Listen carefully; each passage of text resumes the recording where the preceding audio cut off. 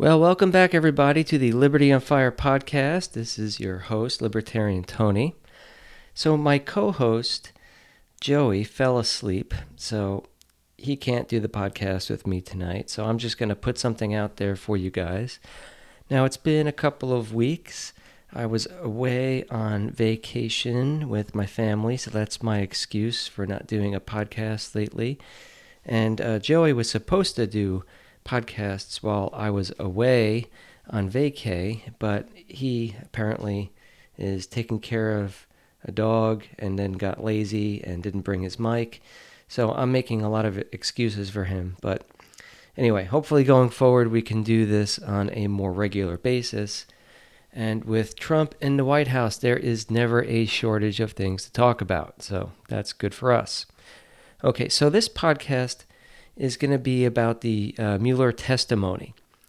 Now, this certainly was not worth 6 hours of your life watching this horrible debacle. So if you do want to watch any of it, I would just recommend, Google it or look it up on YouTube and then watch, some of the highlights. I'm sure your favorite news station, whether it's, Fox or CNN, they probably have some highlights about it. Although I do think many of the leftist networks, which is pretty much all of them except for Fox, are going to be kind of brushing most of the testimony under the rug. And you'll see why after a few minutes of me talking about this. Okay, so let's go back a little bit and start with some history. And I'm not going to go completely in depth on what happened up until now because I did a separate podcast on it. Joey and I have had talks about this in the past, and there's a blog on our website about the whole, Russia collusion bullshit. So you can go back and listen to those episodes and read the blog, and I am going to put this podcast out basically in blog form as well.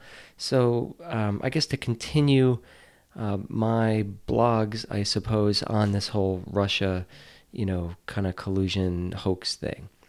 Anyway, for the past 2.5 or 3 years, let's say, pretty much all that was talked about on the news, or most of the leftist news, was not just Russia collusion, but people accusing the president of treason and being an agent of Russia or some sort of, puppet of Putin, okay?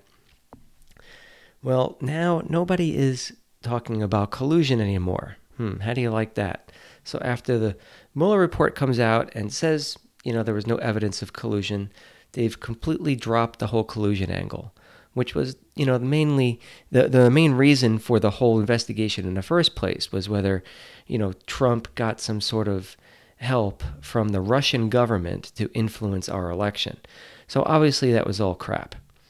So now, or at least in the past couple of months, the collusion thing has gone away, and all they can talk about now is obstruction of justice. Well, does that even matter? And what do I mean by that? Can you even obstruct an investigation for a crime that never happened? Just kind of think about that for a minute. So once you get past that part in your brain, now you can move on to, well, the Mueller report never actually said that he committed obstruction, but Mueller came out in the report, assuming he wrote it, and said things that, well, these are some instances where he might have committed obstruction, or, some people would say might have been obstruction, that kind of thing. Okay, so I'm going to go back a little bit further and give you just a tiny bit more history and then one or two more things that have happened in the past couple of months. So remember, we had the Democratic Party paid for a report. This was the Steele dossier in order to get the government to spy on an opposition candidate. Okay, so that was the beginning of the whole thing, right? You had the Steele dossier paid for by Fusion GPS, and who got their money from, the Democratic National Committee, and then people in the government used this Steele dossier to get, a Pfizer warrant to spy on the president's campaign and Carter Page. Okay, so now let's fast forward a little bit. The Mueller report refers to this company called IRA, Internet Research Agency, which is basically indicted by the Robert Mueller and his team and accused of being in collusion with Russia to influence the 2016 election. So you have this company that was accused but never officially arraigned in court. So that's kind of suspicious right there. So guess what? Then the IRA comes out and tells the Mueller team, okay, let's go to court and see what you got. Let's go to disclosure and see all the evidence. Well, the Mueller team then had to backpedal big time, and they tried to get a judge to give them some sort of a delay so they could come up maybe with a plan, and the judge came out and said, hell no. You can't just accuse someone of something, put it in your report, and then not disclose what you have to the accused party if they want to defend themselves, like anybody should or anybody can in court. So basically, the judge ordered the Mueller team to stop making this claim that the IRA was involved with the Russian government, which of course they weren't. Now, supposedly this company spent something like $100,000 or $110,000 buying some kind of pro-Trump or anti-Hillary ads, but obviously there's no evidence that they were connected to the Russian government at all. And think about the numbers here for a minute. Are we to believe that $110,000 actually made any sort of a difference in an election where Hillary Clinton spent $1.4 billion? I mean, you're talking about a tiny fraction of a percent, right? It's like 0.00001% or something like that. It's ridiculously small.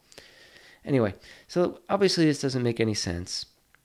So there's been zero evidence to suggest that this tiny amount spent on ads even swayed one vote. Okay, so that's just a tiny amount of the history leading up to some of the testimony. So after the Mueller report came out and said there was no evidence of collusion, that kind of shot a hole big time in a lot of the Democratic and leftist media talking points. But they were still hoping they could catch the president somehow on obstruction of justice.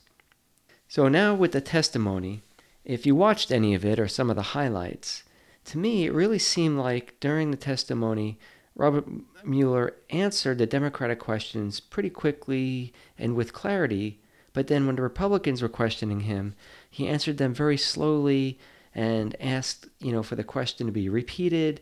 And then he seemed kind of foggy and out of it and very slow, which to me clearly looked like he was either stalling or biding time so that, whoever was questioning in their 5 minutes would be up and they would have to move on. So obviously Mueller either many times didn't answer a question directly or outright refused to comment on the question being asked. So perhaps, this was partly an act or partly him being kind of maybe senile during the testimony. To me, I think it was more of an act, and he was trying to get out of really having to answer any tough questions. I mean, honestly, it's hard to know, but I knowing how evil the government is, I would lean towards the latter. So I think even for parties that were pro-Democrat in this, leading up to this testimony, I mean, it was clearly demonstrated that he refused to answer a lot of questions from Republicans, and the testimony didn't help at all the Democrats in their hope of impeachment. So this was a big win for Donald Trump. Also, it was a big win for Nancy Pelosi, right? Remember, Pelosi is pretty much against the more radical parts of her party who really want impeachment. And Pelosi said months ago that they weren't going to seek impeachment of the president. So now her statement about that seems very prescient, as, Mueller looked like a very weak witness and, a very weak leader in this fake investigation. Okay, another thing, it's like Mueller, I'm not sure, but he didn't really seem like he had a good handle on his own report. Maybe kind of like he didn't actually even write the report or help write it. So that's kind of interesting. So if Mueller doesn't even know what's in the report, let's say he didn't write it. Maybe you could have read it the night before, right? That would have helped you in court or, at the hearings. But anyway, it's interesting that if he didn't write it, well, then you have to think the next logical question would be, well, then who did? And we know for a fact that the team hired, all the FBI agents and the accountants or whoever was involved to look into Donald Trump and his campaign for the past couple of years. They all pretty much hated the president, right? So if there was really anything there, they would have found it. And it was probably them who were actually writing the report. Okay, and another thing to consider is that both the Democrats and Robert Mueller, I think, purposely forgot like the whole major premise of American law was that, you're innocent until proven guilty. Prosecutors never have to prove anyone innocent. That's not their job. Their job is to prove guilt. And if there isn't enough evidence to prove guilt, well then, by default, you're still innocent. And Mueller was asked if the report exonerated the president. Well, the fact that you aren't proven guilty means that you're not guilty until proven otherwise. So, that's like a de facto exoneration, isn't it? And I forget which congressman it was, they brought up the fact that in the past, this has never been alleged before, that the Mueller report came out and said that although, they couldn't prove that the president has obstructed justice, he wasn't exonerated either. That's never been said before. So more and more, it looks like the Mueller report and his team were producing a piece of fiction, basically a political hit job on the president.